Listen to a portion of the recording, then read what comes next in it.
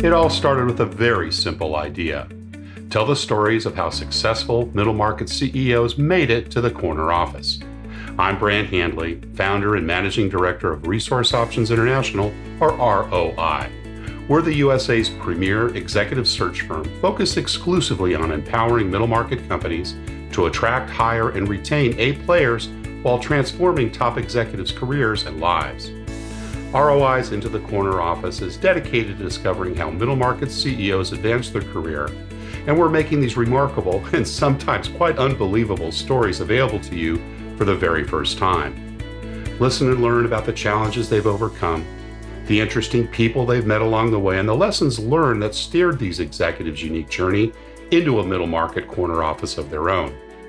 I know you enjoy these CEO stories as much as I've enjoyed recording them, so thank you for listening today. And if you like what you've heard, rate us on iTunes or wherever you get your podcasts. I'm looking forward to you joining me on the next great middle market CEO adventure into the corner office.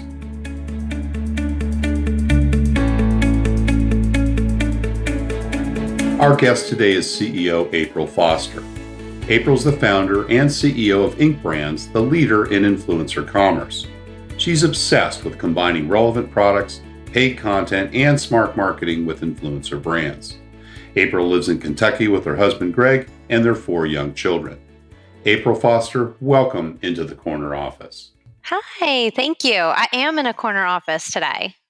Well, that's good to know. And it's wonderful to have you here.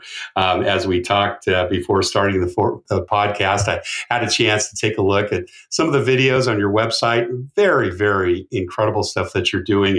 It's kind of the marketing services agency of the 21st century in many ways, isn't it? Yes, absolutely. I think in a lot of ways, we're kind of a reinvented version. We don't do a lot of marketing, that we leave that up to our partners, but it's a way for us to partner ourselves with them, and we do what we do best and they do what they do best. Well, listen, we're going to have a deeper conversation about that because I want to be able to separately speak with you about how ROI might benefit from your services. But we'll get to that in a minute. What I really kind of wanted to start with today was hear a little bit about your early years. You know, entrepreneurs aren't born every day. And it would be great to hear what you were like as a kid and some of the things that you went through growing up. Oh goodness, I do feel like entrepreneurs are kind of born. It's very difficult to make an entrepreneur. It's kind of in your DNA. Absolutely. So I can think back, and I grew up in Texas, in South Texas, where it's hot, humid, and there's lots of mosquitoes. It's incredibly glamorous, and my dad and his family ran a lumber yard and home goods store in West Columbia, which, you know, just a piece of trivia, West Columbia was the first capital of Texas until they realized that there was lots of mosquitoes there and hot all the time.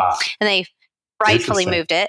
And so in West Columbia, Texas, they owned a lumberyard and hardware store. And I was, I don't know, 3 or 4 years old. And my mom would drop me off while she went grocery shopping in town. And my sister and I would make these greeting cards, if I use it loosely, out of typing paper and crayons, and then we'd go sell it to the customers in my dad's store.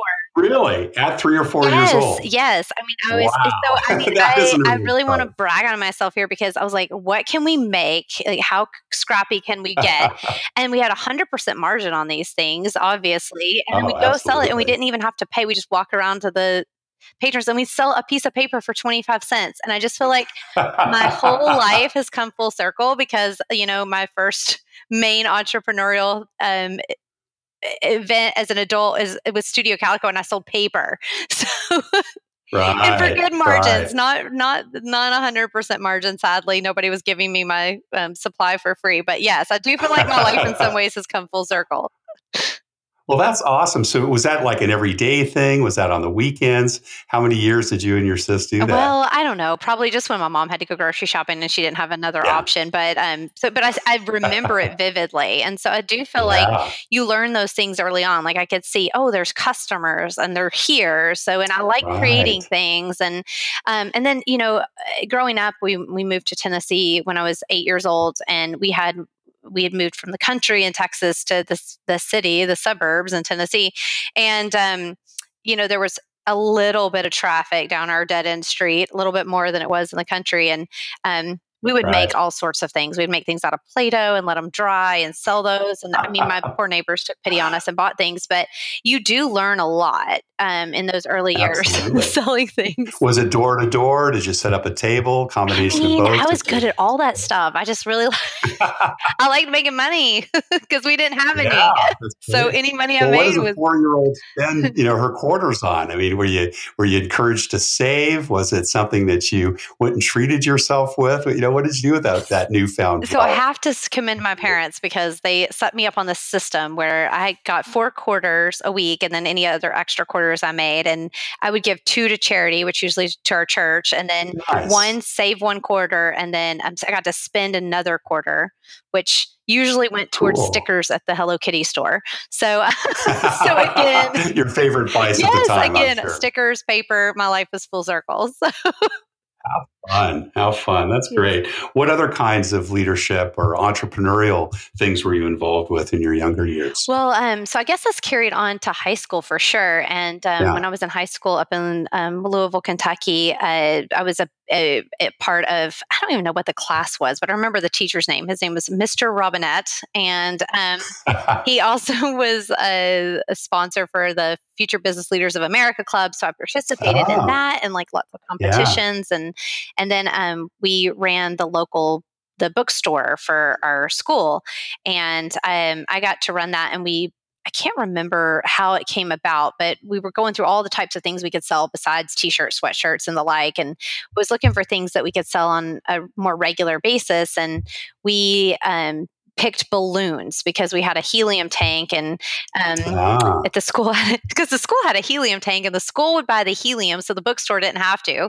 And there's your zero cost sales. Exactly. And I was like, we can order all these balloons, and people can send them like balloonograms to their friends, girlfriends, whatever. And that was incredibly successful. It paid for our class trip to New York, and again, it's like all these things point toward now with Studio DIY. The shop.studiodiy.com, we sell balloons, and I know about balloons, and I also know about helium, and I'm passionate about it. Helium is a dying, it's not going to be a resource that's available forever. So the price of helium has gone up considerably. So there's all this little knowledge that you collect along the way that I feel like is fun as it relates to products and sales and causes you to be conscientious about what you do. So how did your needs change from Hello Kitty stickers when you were in your single digits to, your teenage years? Did you follow the same approach with charitable giving, savings, and spending things on your own? Was that a kind of an ongoing approach that your mom and dad shared with you? I mean, as I got older, I had a lot more freedom in how I spent my money. But yeah, I'm very fiscally conservative. And I think that just comes from growing up with a family that didn't have a lot of money and didn't have a lot of things. You learn how to do more with less. And that is definitely a principle that has carried on to me throughout high school, college, and even now. My husband laughs at me, but he's like, April, we have money we can spend on this, but I don't want to. My wife would call that savvy scrappy or scrappy savvy. Huh? Yes, or cheap or frugal, I like scrappy better. Just you and your sister, or were there other kids in your family? Yes, just us. But I think that did lead me to have a lot of kids because I like playing games growing up, and the fun part of having a competition and strategy and whatnot. And I only had one person to play with, so a lot of times I didn't have to play solitaire or something by myself if she didn't want to play. So my husband and I decided early on we wanted to have several. Yeah. We didn't know 4 would happen so quickly, but they did. Twins are always a surprise, right? Yes, to some degree. So my oldest is 7, Claire, and then Cal and Sam, the boys are twins. They're 5, and then Kit, our little surprise, is 4. She just turned 4. So we had 4 under 8. 4 under 4 for 6 months, and that was, looking back on it, pretty rough. At the time, you just survive. Well, it sounds like Dad moved around a lot when you were growing up. What kind of a job did he have? So he left the family business and went into full-time preaching. That was a big change for our family, for sure. And has faith been an important part of your life growing up as well and into your business practice? Absolutely. Yeah. I think it's the common thread. I mean, Yeah. it's one of those things that if you held your faith near and dear, then that's what drives a lot of your decision Yeah, that's awesome. and how you interact with people. So, was your tithing done then when you were younger to the church primarily, or were there other charitable, giving that your parents encouraged you to do? Oh, lots of other charitable giving. Yeah. I think that it's partially because we would go to church every week. That's a convenient place to give. But yes, no, lots of other opportunities. And I did learn very early on from my parents to have a level of scrutiny in what charitable giving that we did Yeah. do. And my parents would probably, because we didn't have a lot of money, they wanted to make sure that when they gave it to charitable causes, it was actually getting to the people that Right. needed the money Right. or to the cause that they were trying to support. And so that's one of the things that I learned is like, you need to investigate those things and know where your money's going. And now I'm heavily involved in an organization called Sacred Selections, Mm, and they help, they give grants to Christian couples adopting. And so they've nice. funded about 300 or so adoptions over the past 10 years. And yes, 100% of the money that we give to them goes toward funding those adoptions. And I couldn't love the founders anymore. So, Yeah, yeah. fantastic. Back to your school years, we haven't Yes. talked much about your student life. So, were you a top student, A grade, valedictorian, kind of a B student, got by, or struggled through your elementary, high school, and junior high school years? So I don't like talking about this because I'm almost embarrassed. I'm almost You embarrassed about it. But no, so my parents, again, I think part of this is just like genetics. It's just like my parents got lucky with my sister and I that we were good students and that we were highly motivated. Right. But also I think they helped instill some of those values in us early on. But they never looked at our report cards. I will say Oh, that. Back in the old days when you got a report card and it was sure. folded and you had to bring it back to your Oh, yeah. folded and sealed and you had to bring it back to your teacher signed, and my parents would sign the back and without breaking the seal. Of course they knew we were doing well. But Wow, that's interesting. in my mind they just asked me if I did my best, and if I did my best they signed it. And so I learned quickly that it wasn't about it was about meeting the expectation. What's your aptitude? And if you can do it, you should. And you should always perform your best. And so I have never made a B in my life. Well, I mean, like on tests, but not like on a final grade. Right. And so even all through college. And so it's almost embarrassing because now when I interview people and when I look at job resume, I never look at the GPA. So I'm here to Right. say it does not matter Yeah. what grades Yeah. you make, but it matters what you learn and what you know and how you apply that. I think that is so important. And so, yeah, I almost laugh. I wish I would have spent more of my time gaining experience and studying for tests, but You were too busy making money being an entrepreneur, learning about the world. yeah, I was babysitting every night. Too bad I can't find a babysitter like that now. There you go. Well, there's an interesting lesson there, and I'd love to hear you talk a little bit more about it. Your parents had a great degree of trust for you and your sister, signing the back of the report card. I must say that would have been a very difficult thing for me to do, not because of a lack of trust, but, it was a demonstration, it sounds like, really, of their faith in you. Has that been something that you have tried to do in others, particularly in your organization as you've grown them?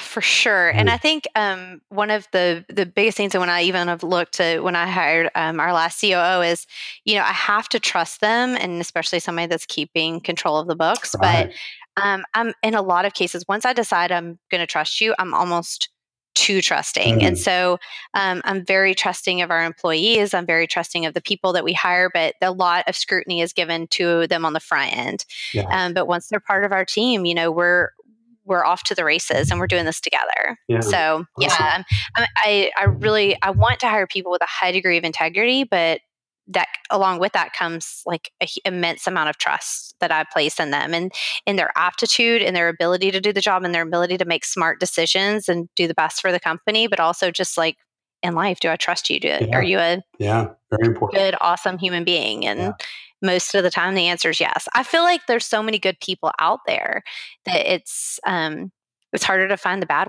Yeah. ones. Yeah. Cool. Well, you got that obviously instilled at a young age. That's terrific.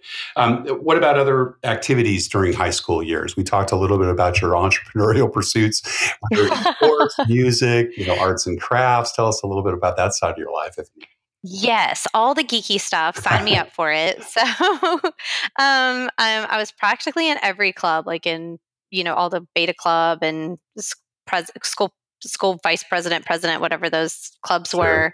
Student government, right? All the committee, student Yeah. government. Yes, thank you for helping me out there.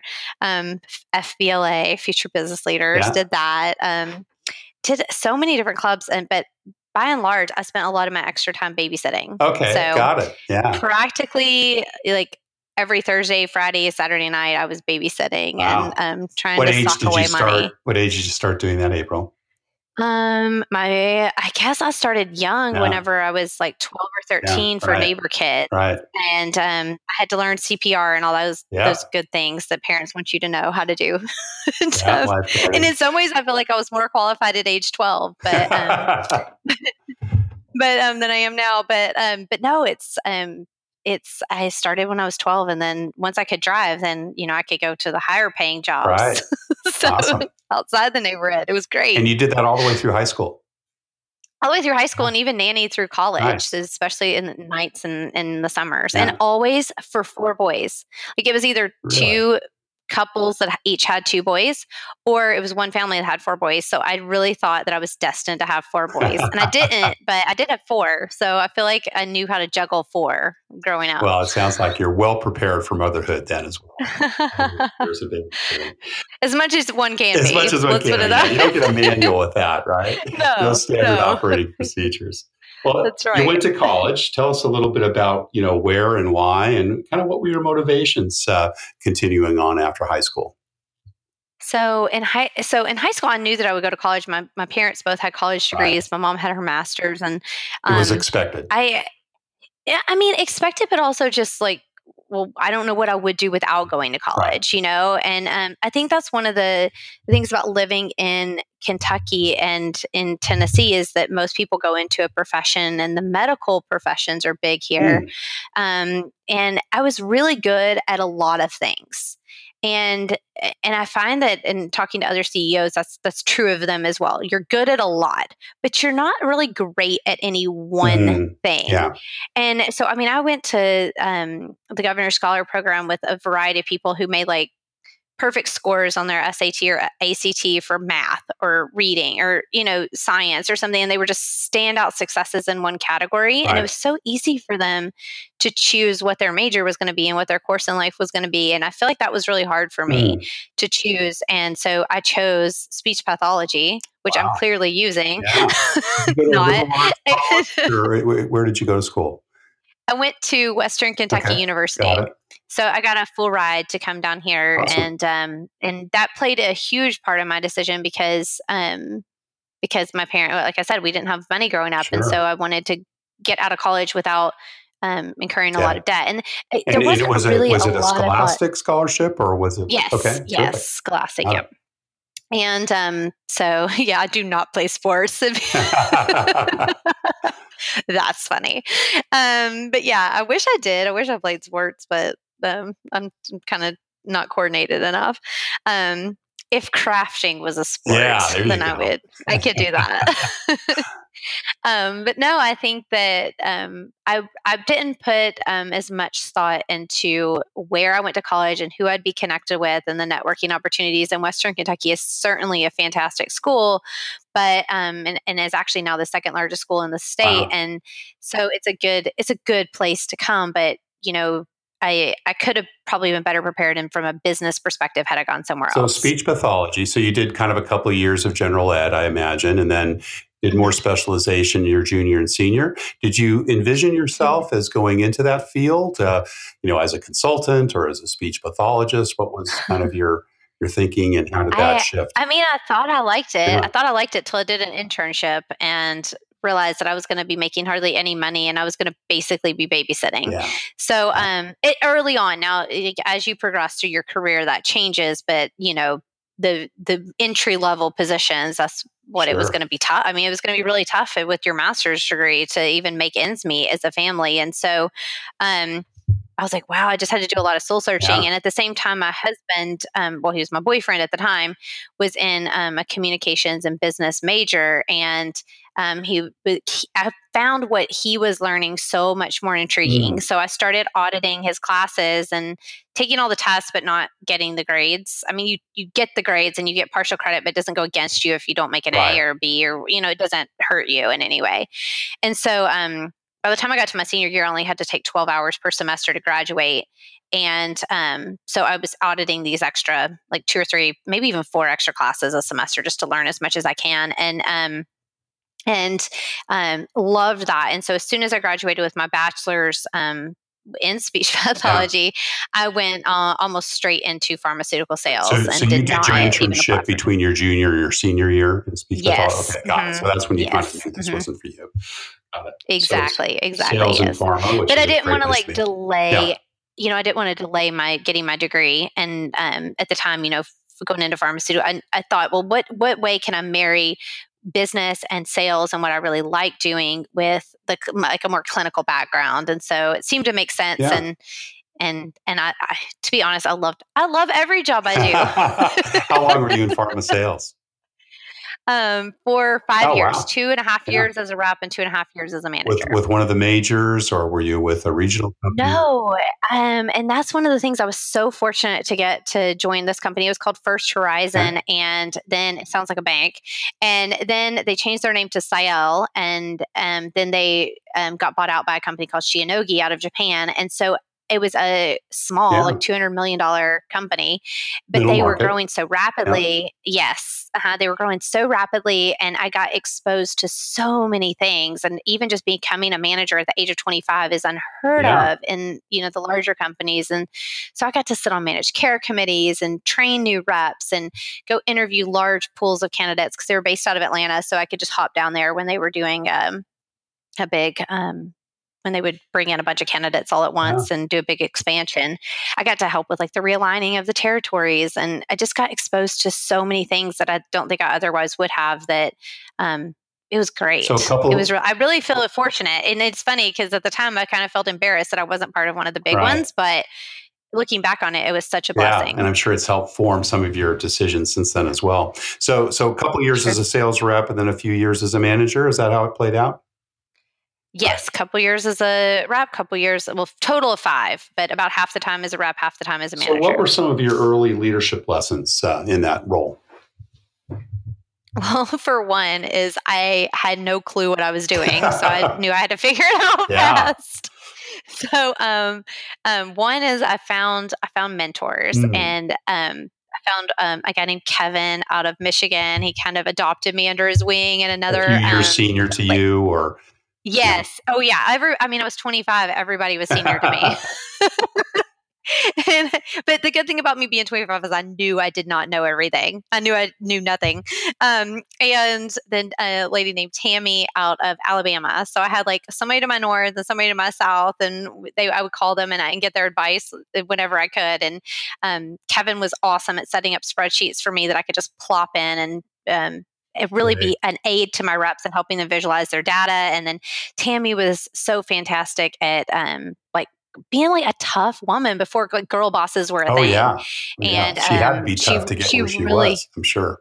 Yeah. And it's a male dominated industry. I mean, being a rep, it was female dominated, but being in management was definitely male dominated. And so she was awesome. And well, both of them were, and still probably still are. Hi, Kevin. Hi, Tammy, if you're listening.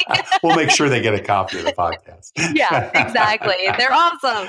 But yeah, I think set up mentors, and for me, it was like learning everything I could about the industry that I could possibly retain. And that came from like, at the time listening to books on tape while I was driving or CD back in the day, and reading everything that I could, and asking reps, asking doctors, and really asking them from the position of like, I really wanted to know, not just I'm trying to make the next step in my career, but being passionate and attentive to what's going on in the industry. So, I think that, and then just basic like management 101, like 1 minute manager type lessons that you learn early on. So What about your parents? Did they have any influence on your leadership style? You mentioned your father was a preacher, minister, Mhm. and your mother had a master's degree. Did she work full time as well?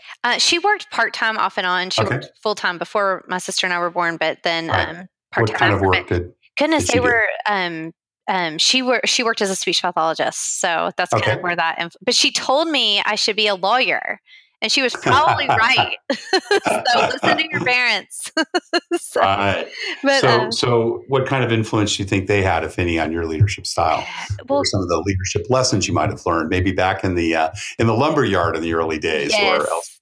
yes. I don't know. My parents are so interesting because I feel like I won the parent lottery, and then I tell my Mm, kids they won the grandparent lottery because I mean it.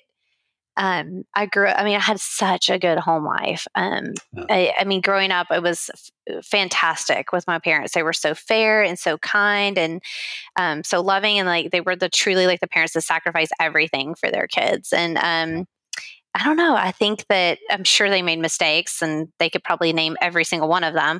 But but in terms of Yes. like what I learned in terms of leadership is like the honesty, the fairness, the trust, Yeah. and then I think behave. My mom is probably, I don't know if you're familiar with behavior therapists, but my mom was probably one of the original ones back in the day, and just really was good at sticking to her guns on things and setting expectations that you didn't even know she was setting.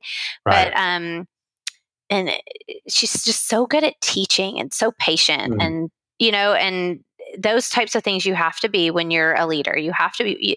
Not everybody's going to learn in the same way or at the same that's right. pace, and you're Or hiring responds to the same style. exactly, and so I think that I learned a lot, and I didn't know I was learning, which is Right. great.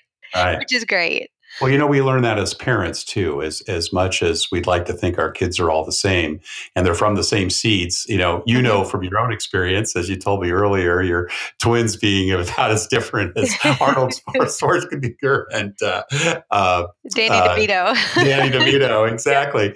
So, I think that's what really one of the key things that we can choose from our parents. I know that as I observe my parents, I think my dad used more of a cookie cutter approach with each of his boys, whereas my mother, kind of understood some of those differences. And I think, the relationships kind of evolved because of that. And I think we recognize in our children and hopefully in those that work with us that, you can't really treat everybody the same way. That's exactly right. That's Yeah. exactly right. So, how has your leadership style evolved over time? Would you describe it differently today than you would back then? Well, I mean, I hope so because I hope I'm making fewer mistakes and less impactful mistakes. Yeah. Now, I definitely would say I've gotten a lot more patient as Mm, with age, and I'm 38, by the way, and I don't mind telling people, but I do think that when you're 25 and you want everything to happen now, yeah. versus when you get a little age underneath your belt, you have a little more patience toward people and understanding. And one of the pieces of feedback that I got early on in my management career, we had to do these 360 reviews, Right. and that was awesome. I love that. And I wish we had the resources to do that in my company right now. As soon as we do have the resources, I want to do it because I think it's so Very important. interesting. Yes.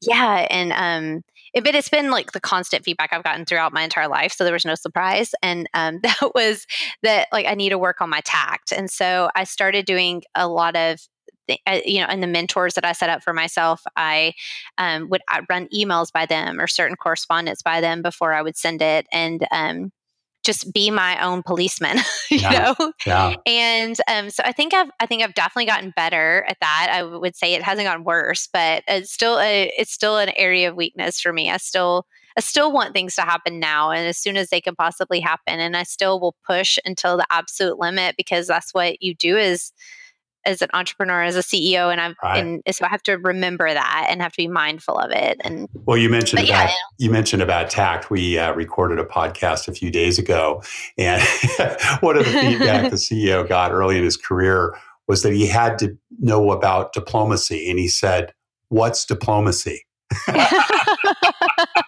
Literally had to go to a dictionary and, kind of understood it. So go on. So I think my problem is the same as he's having. It's Yeah. like, well, I mean, I expect everybody else to tell me exactly how it is, so why can't I You tell can't be them? that same way. What's the problem? Exactly. Yeah, Well, I you think that's a know. very common thread with a lot of entrepreneurs, because you have a vision, Yes. you have a passion, and you just, you go the straight and narrow to get it done. And sometimes it's difficult to know that there are others that maybe don't either share that same entrepreneurial spirit or perhaps that level of passion, and you don't understand why, right? And Yes, exactly. it can be a challenge in that respect. It So, can be a challenge. yeah, scrapbooking, we know in your bio is one of your first passions, and you turned that into a business. Had that been something you've been doing for a number of years, April?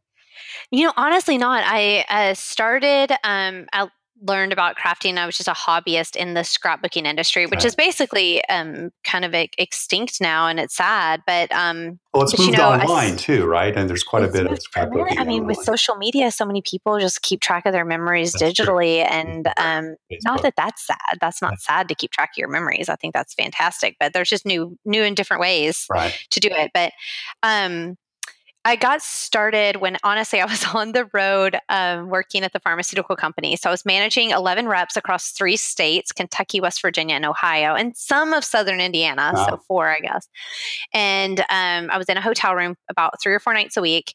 And so the first thing I did as a manager was make a quilt entirely by hand.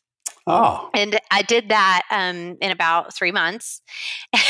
Then I thought, well, I got to figure out something else to do because this is not going to hold my attention while I'm in the hotel room and like these tiny towns at night with all this time on my hands. Right. And so a friend of mine and I started talking about scrapbooking, and I had been to all these towns and there were stores, but they weren't. The products that they had were outdated, and the products in the magazines, by the time the magazines made it to print, you couldn't get the product anymore. They weren't And Michaels. yeah, they weren't. And the product wasn't even barely at Michael's at the time. I mean, Right. they may have had like a few supplies on the shelf, but not very many. And nobody was really pairing content and commerce. And so, that there was a hole in the marketplace, and there was this huge community of crafters and like-minded people, and I was one of them, and I was like, nobody is servicing us. And so I thought, well, I'll just do it. We'll just do it myself. Yeah. We'll just set out Awesome. there. So I started Studio Calico with about a $4,000 investment, which at the time seemed huge, and just figured out through friends and through our developer who's still with us 11 years later. Yeah. Which is funny. I was in a wedding, and the groom is a graphic designer, and all I knew about him was that he was a graphic designer, and he must be a nice guy because he was marrying my friend. So once I decided I wanted to start a website, I was like, well, I got to have a designer. So I called him up, and he said, sure, I'll design. I can do your branding and logo work, but I can't do your website. I don't do that type of design. I was like, well, then who does? And he says, well, I've worked with this guy Yeah. named Kenan, and maybe you should talk to him. I was like, okay, well, let's get on with Kenan. He's like, well, he's in Germany. Oh. So here I am sitting in Kentucky, and I need to talk to this Kenan dude in Germany. And so we get on the phone, and I was like, hey, can you build me a website? Sure. I need it up in 3 weeks. Well, that's going to be hard to do. An entire e-commerce website in 3 weeks. Yeah. I mean, what's the problem? Don't you build websites? Tact. April. Yeah, tact. exactly. He did it. So, I mean, and he's still with me 11 years later. Oh, so that's awesome. Is he still in Germany? No, he's here now. He's He moved moved over. here about a year ago. Yeah, when we decided to amp up a little bit and go into more growth mode, he moved here. Fabulous. So did Calico kind of evolve to Inc.? Is that how the business has developed? Tell us a little bit of that story. Yeah, so grew Studio Calico to be about a $5 million business on its own, and was noticing that, I knew that scrapbooking wouldn't be around forever, and it was sad, but a realistic fact. Like my family's livelihood was dependent on this, and we were not. And any entrepreneur will tell you this, but we were in high growth mode at Inc. or at Studio Calico, growing about 20%. 20 to sometimes up to 70% year over year. And that eats cash. Yeah. So like in a big way. And I would talk with my accountant, because this was before I had finance people and knew what I still don't know what I'm doing, but knew what I was doing to some degree. And I was like, You've hired some good people that know what they're doing, Yes, right? exactly. Now I've hired people. But it says like, I've made all this money. Why isn't that money in my bank account? And I couldn't figure out why the money that I'd made was not in my bank account. And because all my customers thought I was rolling in the dough, and by the bank state or by the P&L, I should be having money, but I didn't understand there was a cash flow statement. So sadly, but anyway, noticed that collaborations were really taking off. Like every time we would do a collaboration with an influencer, the product would sell really well. Describe a collaboration. I'm not sure I know what you mean by that. So a collaboration where we would work with a designer or an influencer who would influence or direct the design in some way of a product that we were doing, and we would co-brand the product. So we would say it's Lindsay Letters plus Studio Calico. Right. And then all of a sudden her sales in her own store would go up and ours would go up as well. And it was just really nice to marry people from different industries. And yes, lots of synergy. And so those were doing well. And so we started doing some more long-term collaborations. And one of them was with Ali Edwards. And as a friend and kind of very informal advisor to her, I mean, we would just talk for hours about how where the scrapbooking industry was headed and what she needed to be on the lookout for, like what lessons that I had learned and my concerns that I had, her concerns. I mean, we were in it, man. We were in it. And so we would talk, and finally it got to the point where we were like, well, we should just do this together. And we should white label our site, consolidate all of her ideas into one brand, her own brand, where she can talk directly to her customers. And instead of having it happen in a lot of different disparate locations, she could just talk to them directly. And it sounded novel. It was so novel at the time because nobody else had done it.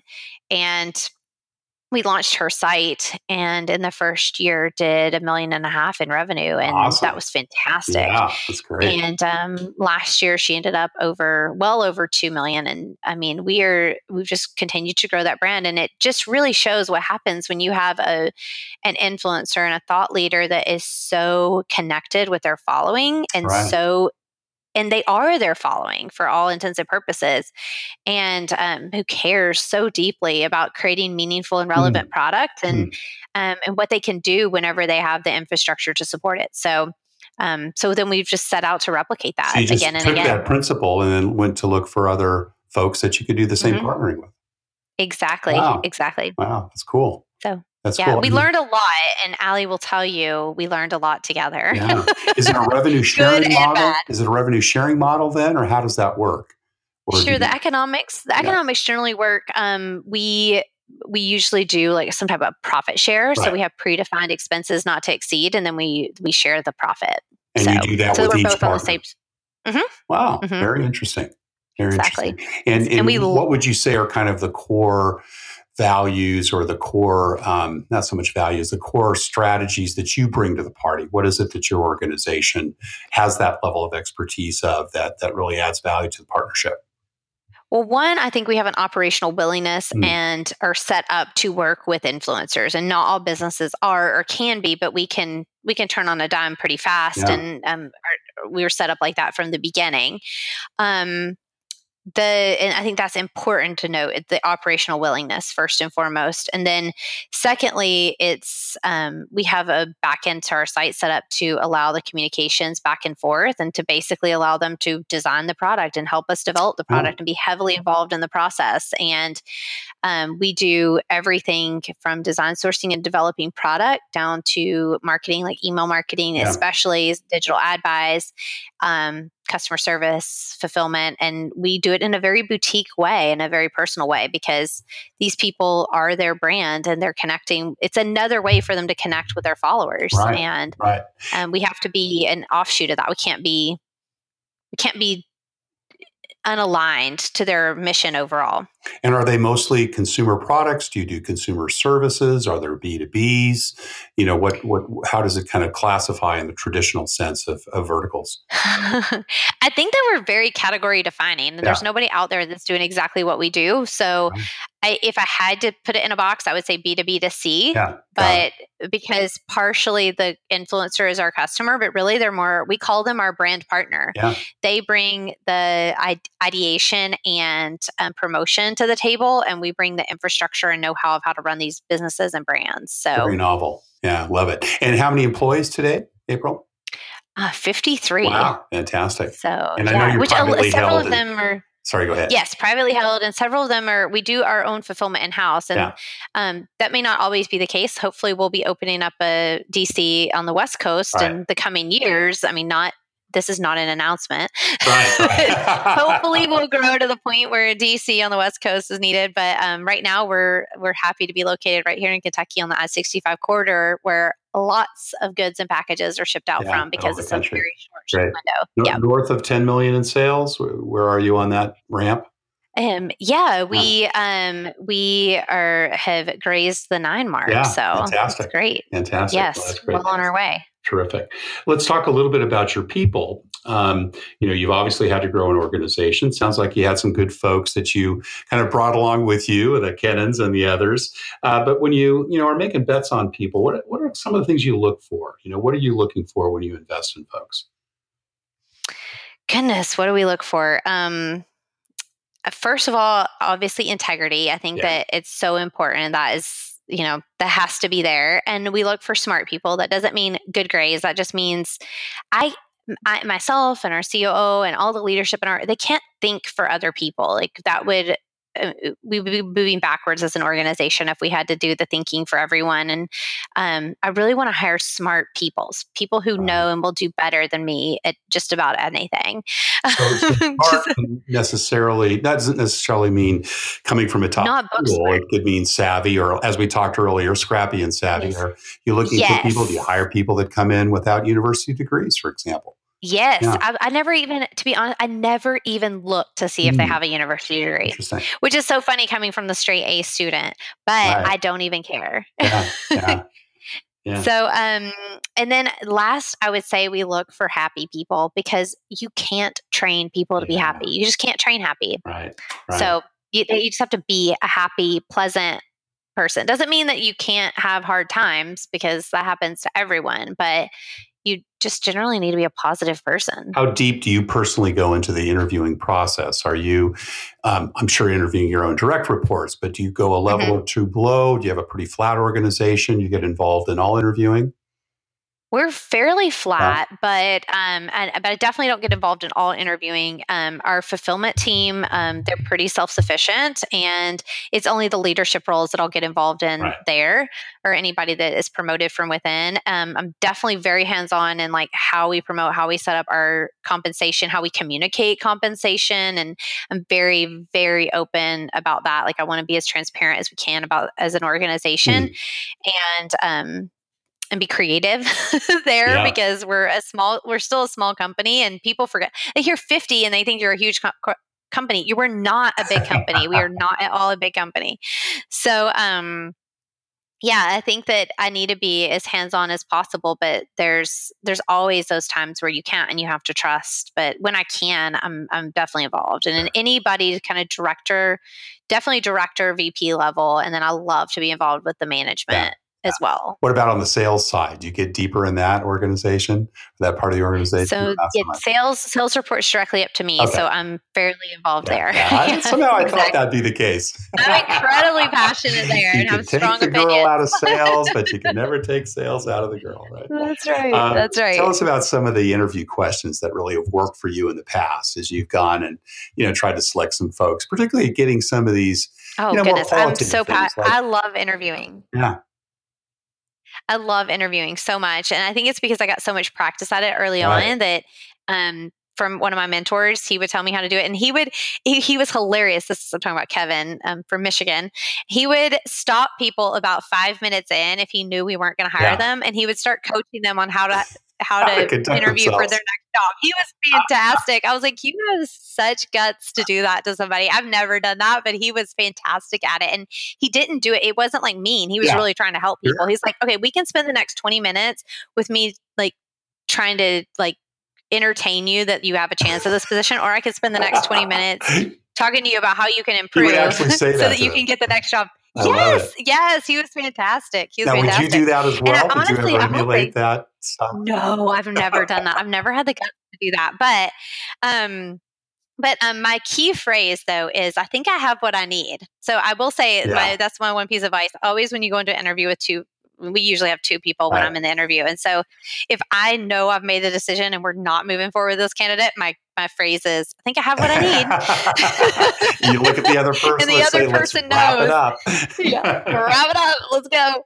But well, let's say you find someone that you like, and how do you? What questions do I ask? What kind of questions work for you to get at some of those things? Because it's hard. It's hard in a 20 or 30-minute interview to get at things like trust and integrity.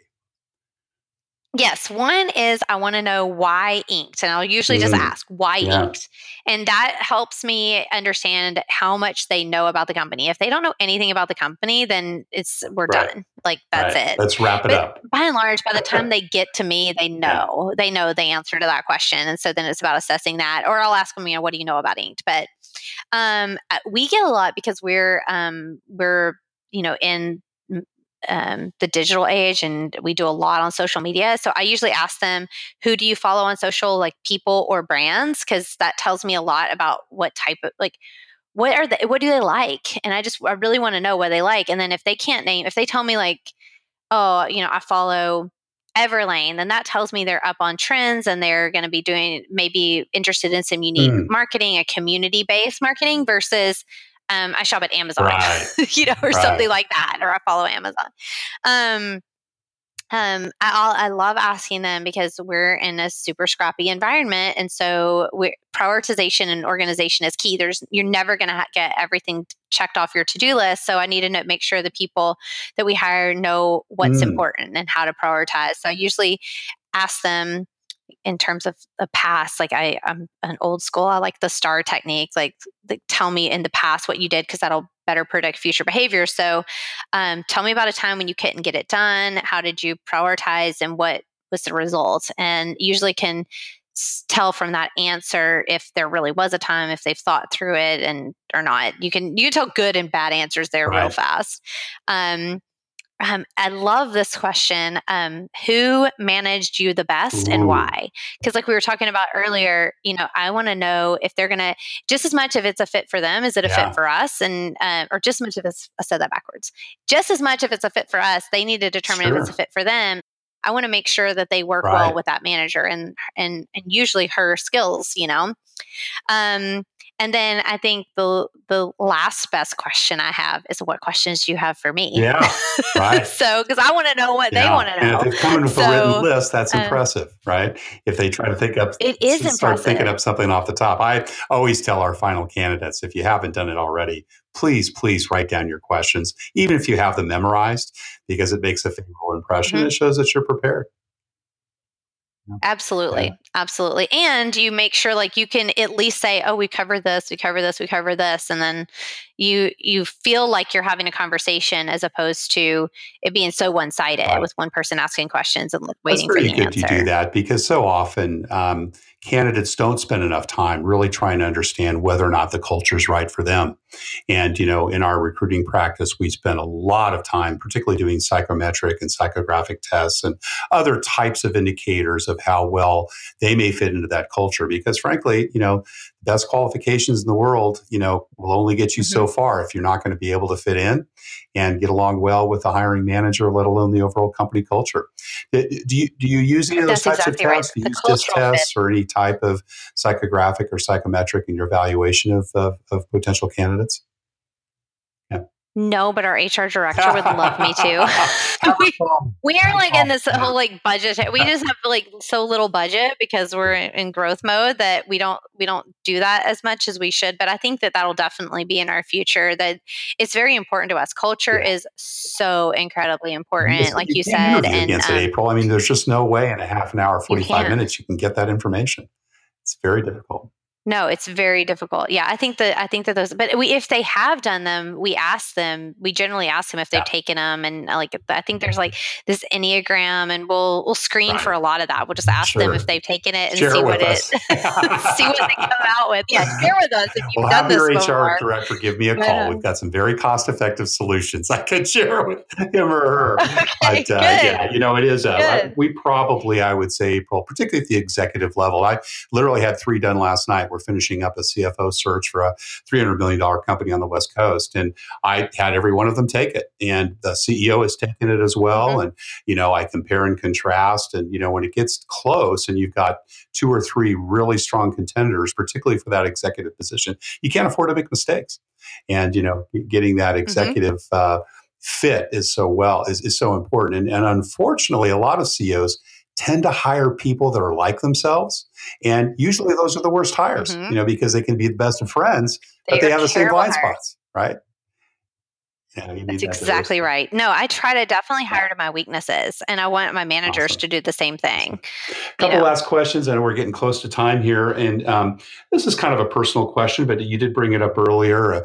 And I always like to ask this if it's something that kind of comes up. And you mentioned about your faith, and obviously having grown up in the church, and giving your charitable contributions as you went. Is that a part of your company? Is that the values that either you've learned, or is it something that's more transparent in terms of your faith-based beliefs? And does that play out in Inked? Hmm. Honestly, it doesn't. Well, I mean, I hate to answer so flatly like that, but we're not Right, like a faith-based company. We don't have like right, prayer right. hour or anything Chaplain like that. on board. We yes, no, no, we don't. But I do think that we are a very like Yeah, good, wholesome organization to be morals a and part the of. I think ethics people are in come line. here and they Yes, from a moral and an ethical standpoint, and I think that is mainly because that's who I like to be surrounded by, and so our first few key hires were people who are Yeah, just good people, like right. honestly good people, and then they hire other good people, and it's like Steve Jobs said, the A student will hire another A student, but a B student is Right, likely to hire a right. C. So I'm sure I've totally No, misquoted that, I've but you heard that you get the before. point. Yeah. And so I think, yeah, I think that when people when you have a culture that is so friendly and so welcoming and so kind and loving, and we've had some people that have had personal Yeah. tragedies here, and the group rallies around them, and it's just You tend to you attract end the up same like kind. attracting more people Yeah, like that. yeah, Yes, exactly. But I think there's good people in every faith, and or in yeah. even no faith. So there's lots of good people out there, and we really just look to make sure that they fit from a cultural perspective, and from a are they smart? Are they happy? Are they positive people? Do they have a Right. high degree of integrity?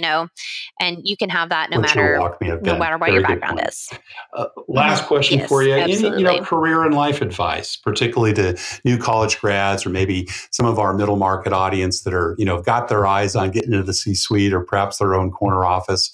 What are some of the key things that when you look back at your career and think about, the things that have really made you successful? What would you say some of those key characteristics are, and the key thread through many of your experiences? For sure, making Mhm. connections and networking, and I think that is key. Is like I didn't realize how important that was early on, and it's so important. And that kind of goes along with making those connections and taking internships, and don't not Right. working for the money, working for where your areas of interest in, and where you can see yourself being, what you're passionate about doing, and it's so true. When you're young, don't work for the Yeah. money, And work for even the like you did as experience. that And internship as a for speech pathologist, sometimes it's important to do things that you find out Yes, you don't like, because then that's, a dead end you don't have you to go don't further wanna down, right? do. Yeah, it saved me a lot of heartache. I would have been like had a master's Right. degree that I wasn't gonna do anything with, and I would have been owing money instead Yeah. of not receiving it. But, I also think that, like, paying attention Mhm. is so important. Like I just try to pay attention to everything I'm doing. And I think it's important for everyone, no matter what job they're in, to just pay attention. Like be on it, like look at everything. Look at what's going on in other industries that can Yeah. be applicable to yours, and find those key things that could be a differentiator for yourself. And then last, I would say, like figure out what it is that you enjoy. And there's something about every job. Like when I first started Studio Calico and I was packing boxes every day, I knew that I really liked. I mean, I loved Right. making the box, like, and I also love pulling the order. I don't know. I like so many things. I can get passionate about just about anything, but like I would have races with our staff to see who could fold the most boxes in a minute. And then when we were weighing boxes, I would try to guess how much some of them weighed to see. I was trying to figure out like what was the average size weight box that we sent out without having to look it up, and actually found some errors. There were problems that we had in our Wow. system because of it. So I mean, just paying attention and being observant and figuring Yeah. out what you like about what you do can lead you further down the right path. And so Wonderful. Well, April Foster, this has been a real pleasure. Thank you again so much for your time. Really have enjoyed hearing your story. thank you. Enjoyed it myself. Thank you for listening to Into the Corner Office with Brant Hanley. We hope you enjoyed hearing our guest CEO story as much as we did. If you want to hear more CEOs reveal their journey into the corner office, please subscribe via iTunes and tell your friends and colleagues. For more information about Brant, Resource Options International, and the mighty middle market, visit www.goforroi.com. We look forward to having you join us for our next episode.